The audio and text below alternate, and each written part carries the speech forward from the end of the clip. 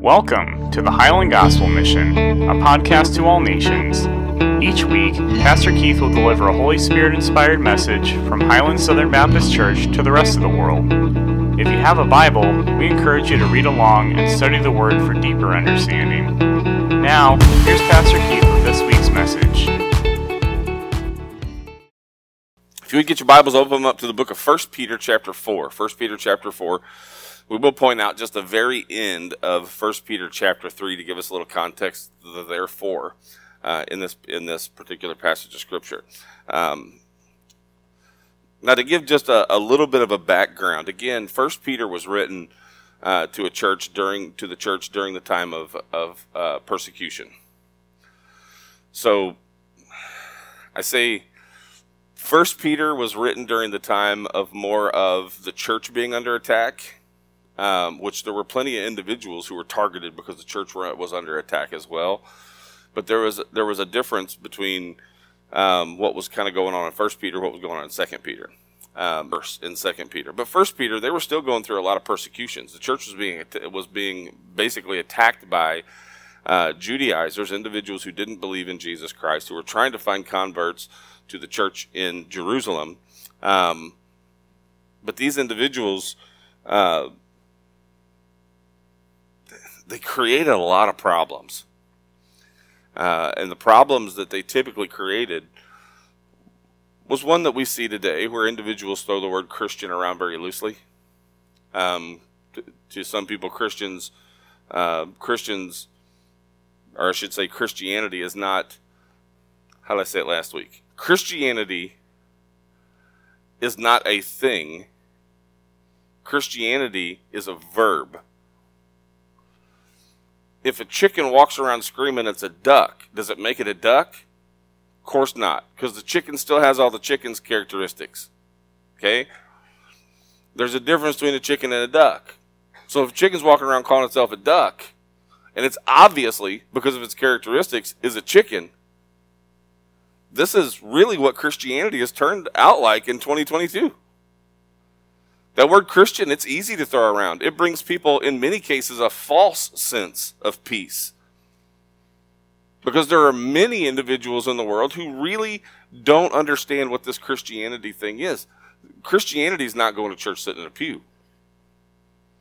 I mean, going to church and sitting in a pew, or going to church and sitting in a Sunday school class, those are forms of worship for us. And to put this a little bit into perspective, if we are Christians and we wake up on Sunday mornings because that's when our culture has decided to worship, and we say, you know what, not because of any particular reason, but just because I don't want to go today. I just don't want. Because people have valid reasons for not going to church. We ain't going to criticize anybody who has valid reasons for it, okay? But let's all be honest. How many times in your lifetime, how many of you in your lifetime have ever woke up on Sunday morning and said, you know what, I really just don't feel into it today? Ask you a question. When a Christian says, I just don't feel that into it today, what does that say about the spiritual state of the individual in that instant? Because how many of us ask God for something at least one time every day? And it's not supposed to be, well, you know, I'm gonna even up the marks. What God's helping me, I'm gonna go and grace His building with my presence, the opportunities that I have to do. Christianity is about lost people finding Christ. That's how we got here, and that's how anybody else is going to get here. By individuals realizing when God called us into this life, regardless of what may be going on in our life, He expects us to be individuals who are carrying out His call in your life. I said the word "your" on purpose. Yes, I'm included in that, but my life is my life, your life is your life. We're going to get into the gifts in a little bit. Not the list of gifts, but we're going to talk about gifts a little bit. But the question is, if individuals are on fire for Jesus, do they run around looking for opportunities to sin? They don't. Do they sin? Yes. But see, the line in the scripture is very clear. It's not if you sin, you are not a Christian. That's not how that works. I've told you before, Christians, there are no perfect people. The perfect Christian is a repentant Christian. Someone who's willing to admit that they have faults, someone who's willing to admit that they need to turn away from those faults, someone who's willing to admit that regardless of where we are, that Christ still has a call on our life that both encourages the sanctification and salvation of ourselves and the sanctification and salvation of others. Our entire purpose. That's what it's supposed to be as a church. You know what, honestly, most of this is full of? Most of this is full of us being told by God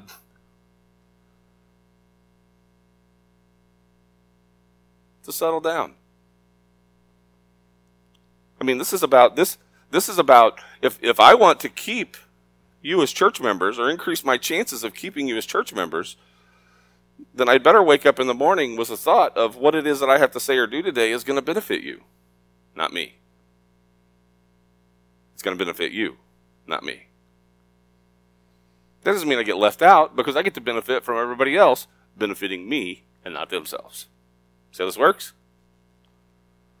So this concept of Christianity, accountability to each other, the validity of the difficulties that we'll face as human beings, the challenges that creates and the struggles that creates in the very real everyday operation of life. Those are real things. But we can't allow it to distort or manipulate what God's purpose is for us. So I'll say this and then we'll get into the verses.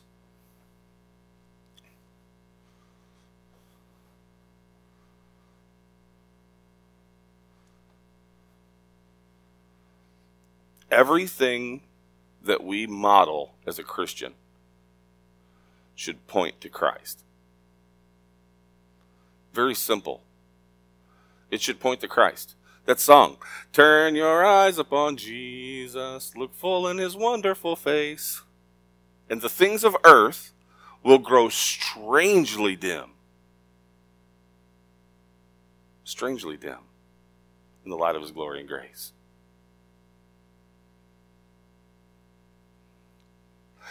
As a Christian society in this country, and I can speak this blatantly, even though I know 100% of the people were not guilty of this, most people who are Christians have taken their eyes off of Jesus. Sometimes it's just once, and for a very short amount of time. And I remind you of a story in the New Testament where Peter was walking on the water, or Jesus was walking on the water. Peter sees him and says, Jesus, allow me to come to you. Jesus says, well, come on. Steps out of the boat, takes 2 or 3 steps. The storm distracts him. He takes his eyes off of Jesus. He starts to sink. And that's a very, very clear metaphor, folks. When we're living life and we're in dangerous situations and we're in situations that are trying to rob us from glorifying God, if we take our eyes off of Jesus, we also begin to sink. So the last part of chapter 3 in 1 Peter, and I don't even really have a good jumping point from, so we're going to start at "and," which is a bad rule, but it makes the point, so we're going to use it. Verse 21 of chapter 3 says, corresponding to that, baptism now saves you, not the removal of dirt from the flesh, but an appeal to God for a good conscience, through the resurrection of Jesus Christ, who is at the right hand of God, having gone into heaven after angels and authorities and powers had been subjected to him. Before we go into these verses, I want you to understand the point that this is making. The point that this is making is that Jesus has won. He's won. He's taken care of everything. And if we look at the promises he's made to us, even the difficulties that we face, he has won. Tell me what challenge you can face that removes God from his throne. Not one of them. And people are looking at the world, they're saying, wow, look how all of this is playing out. I got news for you. It has played out, and the war is over. We're just fighting the battle. The war's over. Jesus went back to heaven because everything was put into subjection under him. Once he made the world his footstool, he was done. What did he say? He didn't say done. My teacher wife over there will get on to me. When Jesus was hanging on the cross before he took his last breath, what did he say? It is finished. The war is over. End game. Death. And that was the end game.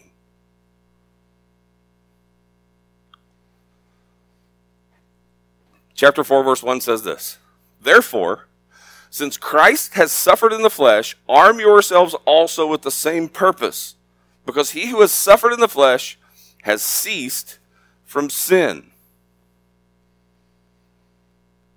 Since Christ has suffered in the flesh, you arm yourselves also with the same purpose.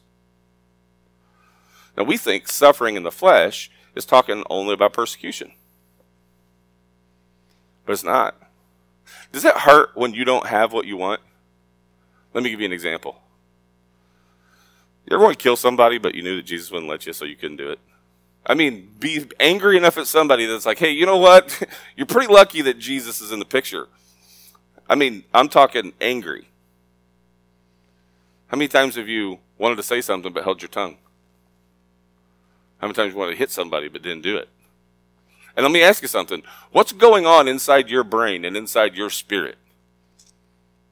When everything in you wants to say it, everything in you wants to do it, but Jesus is sitting there going, no, no, no, no, no, no, no, no, no, no, no, no.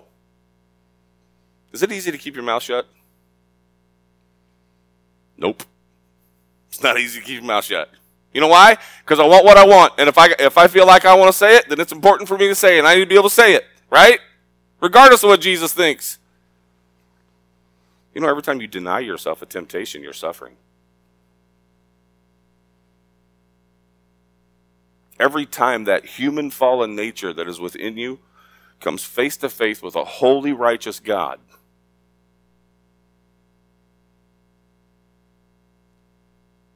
there's no way we can't see our impurities. There's no way that we as individuals, and the thing is this, a person who it says specifically, because he who has suffered in the flesh has ceased from sin. He's saying specifically there that individuals who suffer in the flesh, who push back their temptations, who push back their lust, who push back the bad things in life, those individuals have ceased from sin.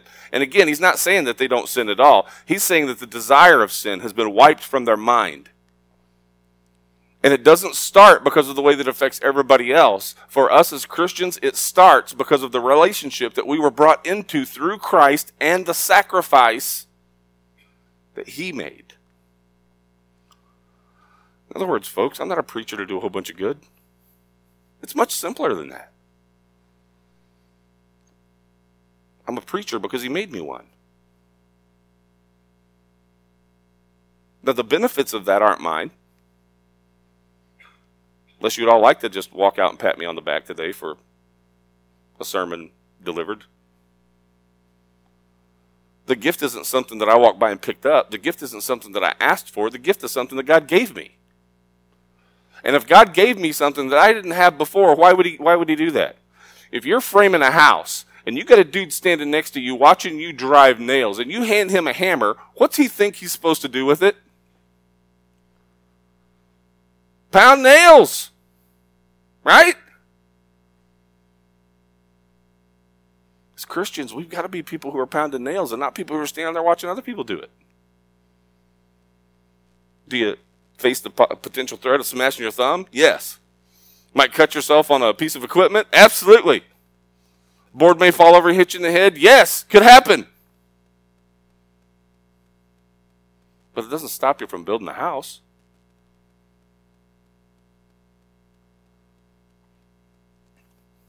He's paid the price. He's won the war.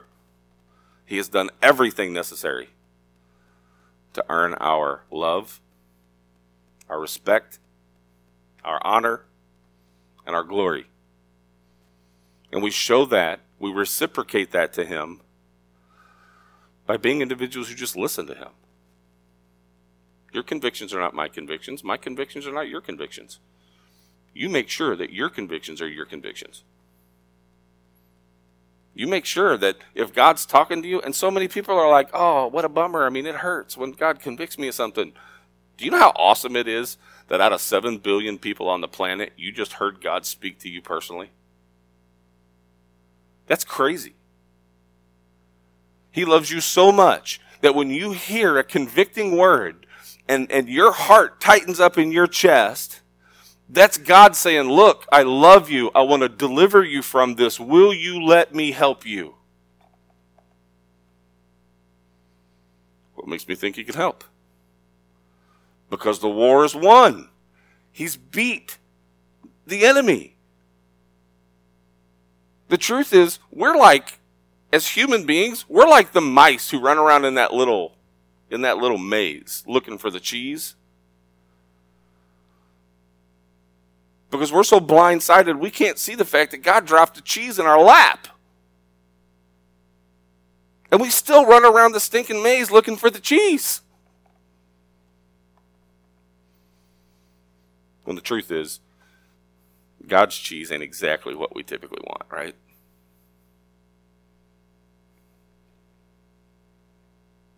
Verse 3 says, for the time already past is sufficient for you to have carried out the desire of the Gentiles, having pursued a course of sensuality, lusts, drunkenness, carousals, drinking parties, and abominable idolatries. So I'm going to give you a picture of what this is. If you look every one of these up in the Greek, it forms a very clear picture of a mob who has absolutely no morals. A mob with no morals. Every one of these that are listed here, I can create a list for you. I went through the list myself, and there is a long list of things that are included in this. But if you could imagine, we're talking the individuals that he was talking about, because he's talking about real people at that time who were really doing these things. People who are calling themselves Christians, and they go out and they do all of these things.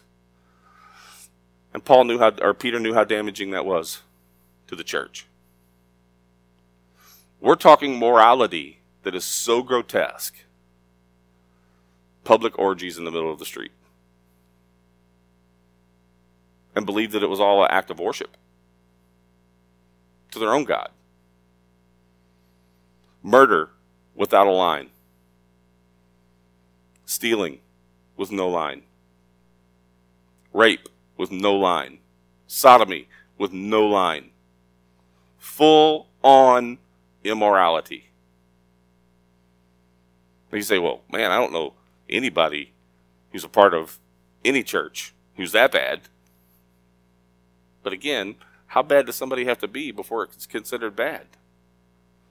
How much of a crack can you have in the frame of your vehicle before you consider it dangerous?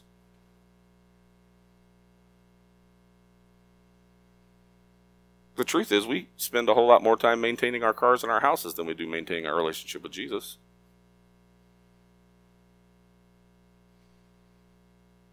The time past is sufficient. Serious question. Before you come to know Jesus Christ, your personal Lord and Savior, the things in our lives that we lived through and lived with, the choices we made that were not the right choices, how many of the decisions that you made when you were apart from Christ worked out well?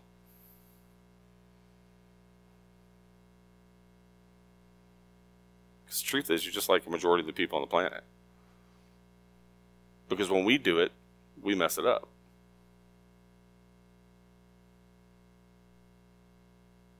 The time past is sufficient. In other words, at what point is it enough? At what point do we actually connect the dots and see how our actions are stopping people from coming to know the Lord? How our actions are stopping people from taking full advantage of the opportunities that are around us. And people say, well, I'm saved by grace. It's not like I'm going to get in trouble for that. And I've actually had people say that to me. And I'm like, wow, where's your heart? When somebody says, hey, you know, there are a lot of people going to go to hell who don't hear the gospel, and the first thing we do is defend ourselves by saying, I'm fine with that.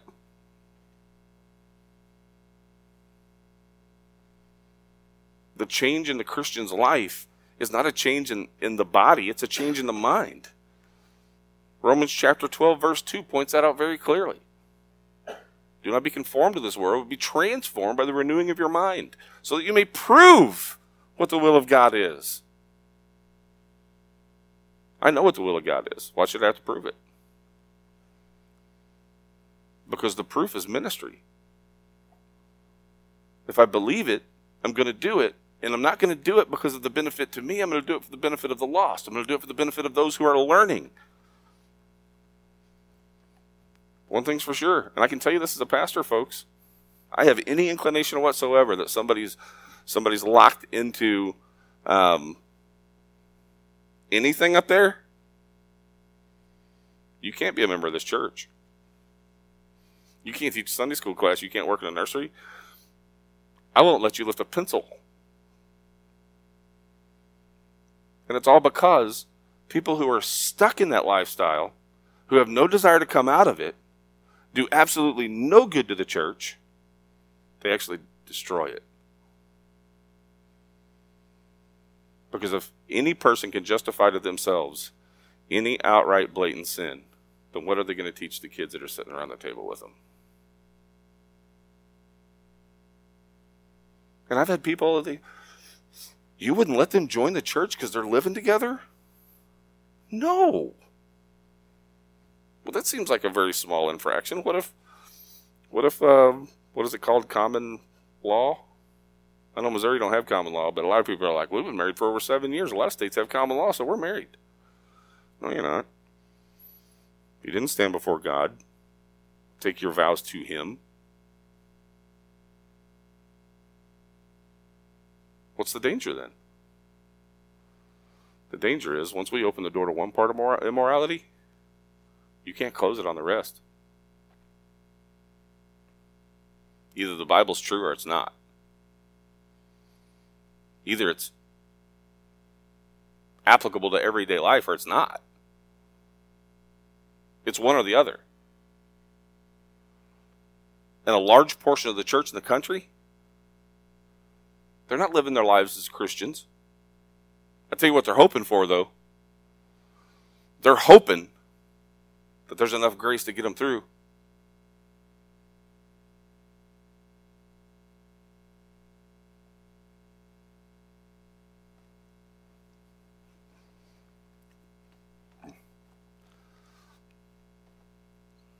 Verse 4 says, and in all this, they are surprised that you do not run with them into the same excess of dissipation, and they malign you.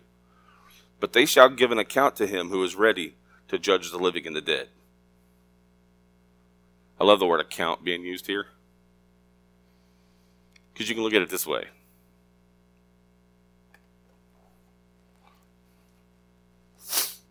We will always be surrounded by people who live life one experience at a time. Drugs, alcohol, sex. Go down the list. When we become Christians,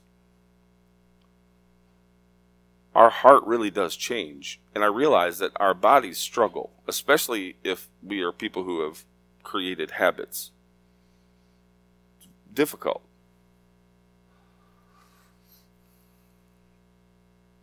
But I don't know one person that I've ever met in my life who, when they witnessed somebody not doing something out of selfishness, but doing it out of looking out for the other person, I have not had one case where somebody had looked at me and said, why in the world would you do that? Makes no sense to them. Why not satisfy yourself and say whatever you want to? Make me feel good, right? And that's what's important. It's how I feel. Not.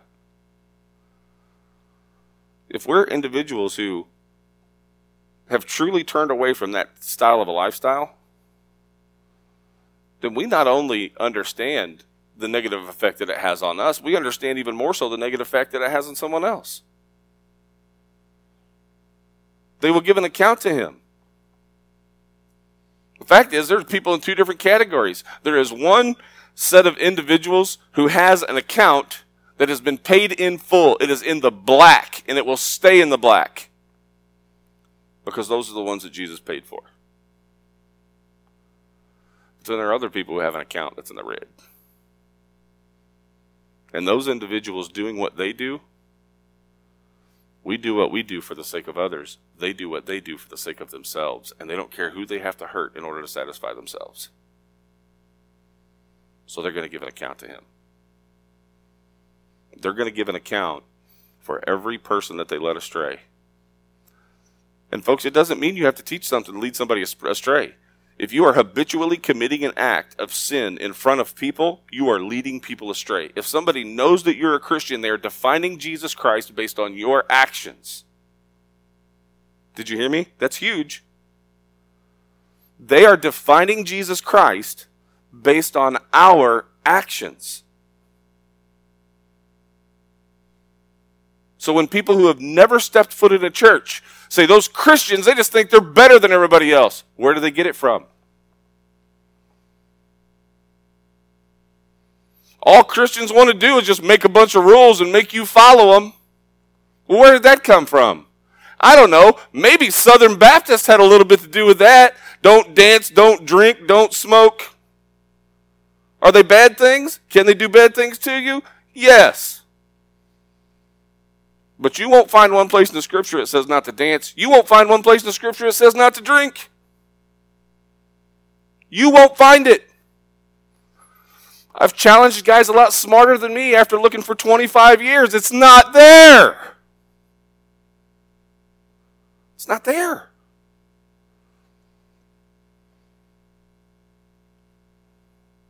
The truth has to matter. Not just the truth in printed form, but the truth in the way we accept it. We don't get to accept half of it, redefine the other half, and throw it in the trash. We don't get to do that. Either we will be people who are Christians, who are defined by the conduct of their lives matching up with the Scriptures. Folks, we as a church in this country, honestly, you want to know what part of my mood's about? I'll tell you what part of my mood's about. How in the world? I seen a statistic the other day. You know how many people are attending church in the United States now compared to 2 years ago? 17% of people who attended church 2 years ago are going to church right now. 17%.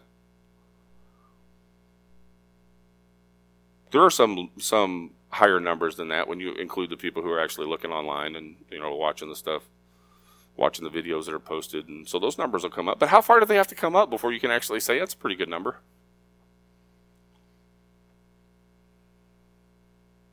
We're driven by fear. We're driven by economics. We're driven by health. We're driven by so many things. And just how hard has it been when we've been knocked off? Just how hard has it been to knock us off? Do you think that there's a struggle before it knocks us off? Or do you think for the most part, people are just not able to hold on?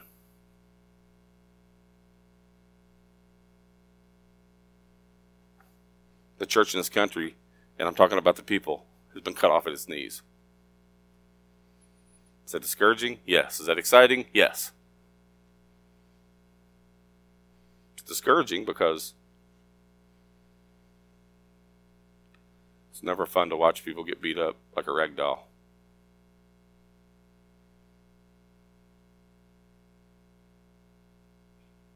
But on the other hand, it also provides us an opportunity to get stronger. But before we can get stronger, we have to take advantage of the opportunity. And that means pressing the things that are not productive out of our minds, allowing things that are productive in. Not allowing things that cause us to go immoral, but actually charging the things that define our morality in Christ. Verse 6 says, "For the gospel has been for this purpose preached even to those who are dead, that though they are judged in the flesh as men, they may live in the Spirit according to the will of God. Again, he's not talking about baptizing dead people here. He's talking about these individuals who are already reaping the benefits of the life that they chose in Christ. These are individuals that during the time span of Jesus Christ's death, burial, and resurrection, and Peter's writing of this letter, had trusted in Christ and passed away. So the gospel wasn't preached to dead people. The gospel was preached to people when they were alive who had then passed away. So Peter says the gospel has been preached even to those who are dead, meaning they passed away of natural causes. Those individuals who trusted in Christ in that very short amount of time are going to be beneficiaries to the blessing. They're beneficiaries.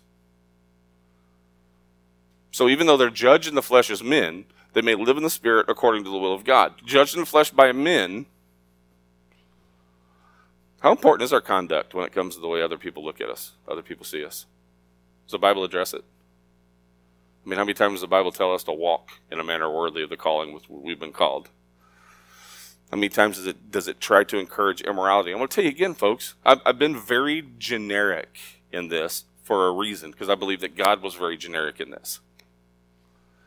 And the reason God was very generic in this was that each one of you that are in this place may not get the same thing out of this message as everyone else. Matter of fact, I would almost guarantee that you won't, if you're listening to the Holy Spirit. The Holy Spirit's going to address to each and every one of you every decision that you make. And then the individuals that are around you, they're the ones that are going to judge your character. They're the ones that are going to be, this is where it's beneficial. But what character can be judged once you've gone to heaven and you're in your glorified body? What is there to judge? Well, this means one of two things. One, just hold on. Time's almost up for all of us. Okay? Number two, what is preventing us from putting forth more effort? I'm not talking about effort in something that I would stand up here and tell you, we all need to put effort towards this. I'm talking about the things that God convicts you on a daily basis. What stops us from chaining ourselves to a pole somewhere to prevent us from doing what it is that God's told us not to do? Or what is it that's stopping us from running to the opportunity when the opportunity presents itself in life? Because the opportunity is all powerful, right? It's divine. God's the one who provides that opportunity. But what does it say about us as individuals when God says, here's an opportunity, and we go, I ain't ready yet? First time I ever field dressed a deer. First deer I ever killed. Watched Dad do it a whole bunch of times. Never did look forward to my first opportunity to do that myself. Kind of got Zach in this spot right here now too. So I'm telling on something. First time I killed that deer, Dad gutted it for me and showed me. He dressed it and showed me. Second deer I killed, he threw the knife down on the deer and he said, it's your turn. And I'm like, but wait a minute. I like to eat deer. I like deer steaks. I like fried deer. I like deer stew. I like deer chili. I like deer. But in order for the deer to get to the table, what's got to happen to it? It's not like we could shoot it, beat our chest, walk away, and walk in the house and it's all prepared on the table, right? In order to get to the good stuff, and those of you who have processed deer know what I'm talking about, you have got to put up with a whole lot of work to get to the good stuff. And it starts with field dressing. That's where it starts. It's the same way with Christianity, folks. You want to get to the good stuff? Then we've got to cross some pretty rough waters between here and there.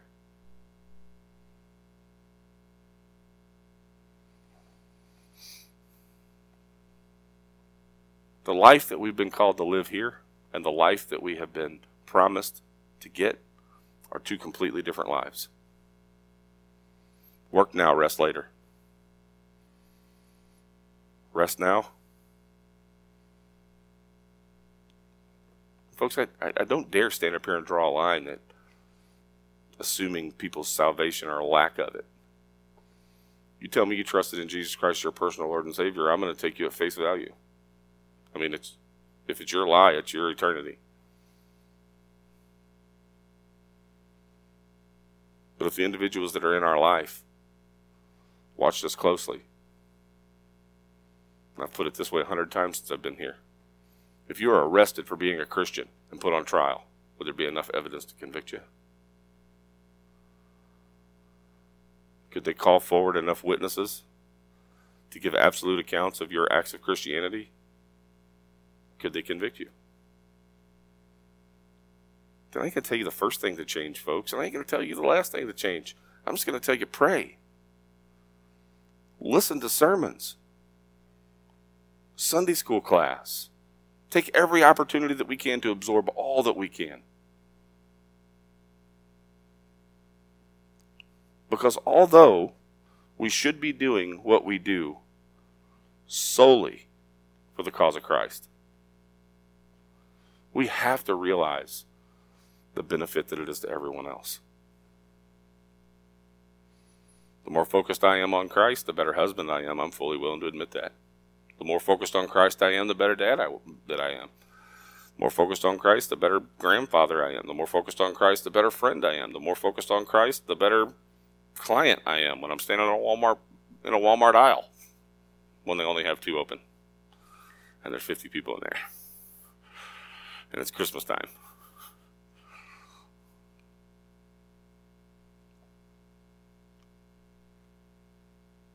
But one thing that I hate, and I am going to read just a little bit more here, is what we've really turned this into. Because we've really turned the church into a mess. I'm talking about the country. I'm not talking about individually Highland. I think Highland has it together better than most when it comes to the truth, inerrancy of the Bible, infallibility of the Bible. Highland has it going on, but it's not exempt from what's going on in the world today.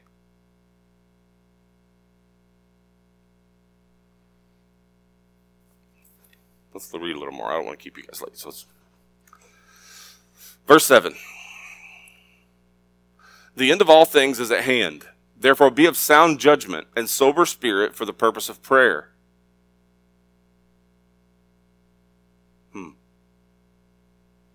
Sound judgment for the purpose of prayer.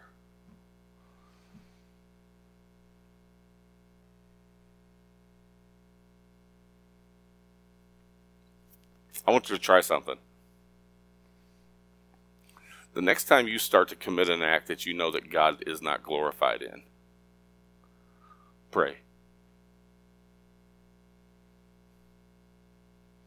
Next time you find yourself in a situation that you don't want to be obedient in something that does glorify God, pray. Because you know what prayer does? It reminds us that God will never leave us or forsake us.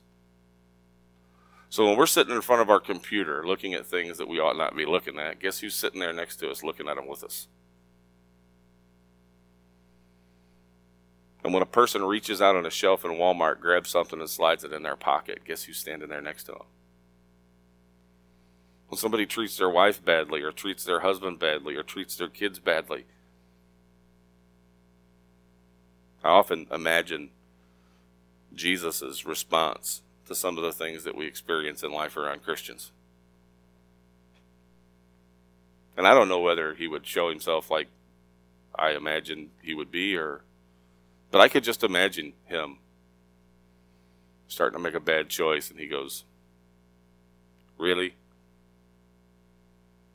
See, that's the conviction. If you notice, it's not that much different than when a person comes along and tells you something that you're doing is wrong. It's not that much different. When you know that it's wrong and a person comes by and says you're doing something that's wrong, it makes you feel the exact same way as when God says, "Hey, you're doing something wrong. Let me help you straighten that out."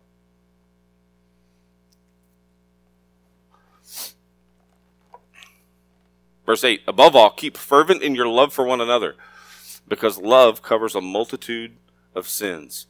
Keeping fervent. You see this word fervent in relation to prayer and fervent in relation to love as it is here. And the fervency in the Greek is actually, the word is rank. R-A-N-K. When we look at the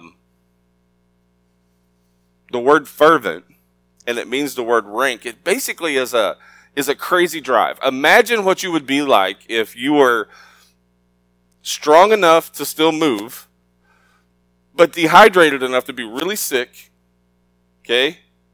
And you see a bucket of water 50 feet away from you. You're on the brink of dehydration. And you see a bucket of water 50 feet away from you. How do you approach the bucket of water?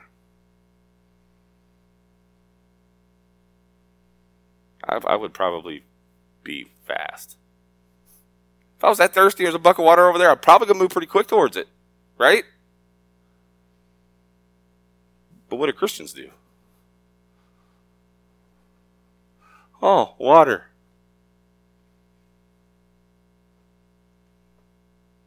Where's the fervency in that? I knew a woman when I was young. We were at the church I grew up in. And there was a woman that had 2 kids that were lost, hadn't trusted in Christ. And if the Lord ever laid somebody on this woman's heart, God helped them. She was a prayer warrior. And she was not only a prayer warrior, she was one of them prayer warriors that when she was praying for you, you knew somebody was praying for you. I have met a few people in my life who had that kind of a gift. But when this woman was put in a situation that she just would not accept, she would lock herself in her bathroom. You know how long the longest period of time that she locked herself in that bathroom was? 3 days. Never came out of the bathroom. Prayed for 3 days straight. Now, whatever that was about, do you think she wanted to see God move?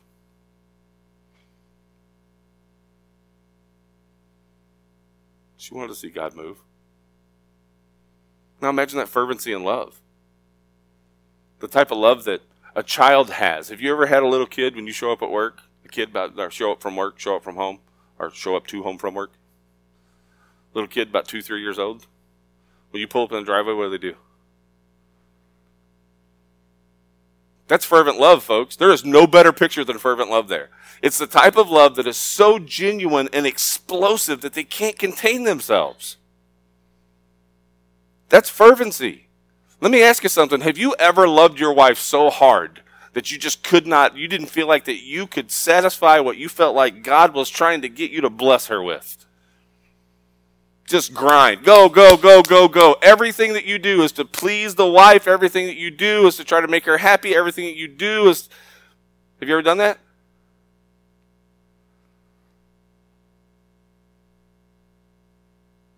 Almost all of us at some point in our life did. Right? And we remember the result of that too. How many of you guys like being fawned over? Let's be honest. How many of you like being fawned over? Everybody does. Everybody does.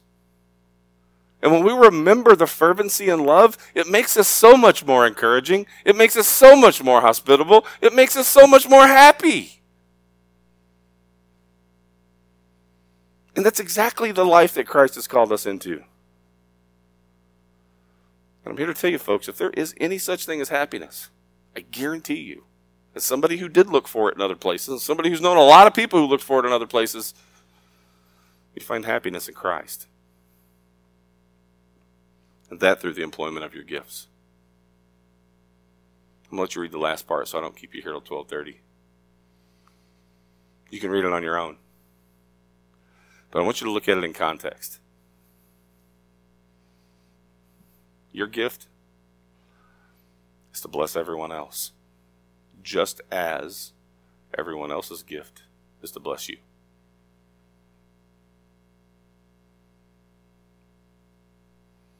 We aren't people just walking through some random world that's made out of random numbers. There's purpose in life. God has a path that he wants us all to walk on, and that path is a path that we have the ability. And it's never too late, folks. Don't think about yesterday. Today's a new day. Honestly, if we want to beat ourselves up over our mistakes, all of us would be beating ourselves up a lot. Jesus doesn't expect us to be beat up over our mistakes. He expects us to admit them and then make the adjustment in life that's required. I may continue on with this some this evening. We'll see if I can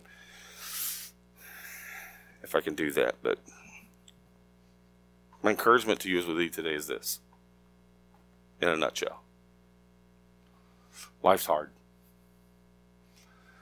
It's easy to get caught up in the bad things. It's easy to get caught up in things that the fallen nature likes. But just know that all of those things is what gets in the way of our happiness. All of those things is what prevents us from being who it is that Jesus has truly called us to be. Not to do it for my glory or your own, but for the glory of Jesus.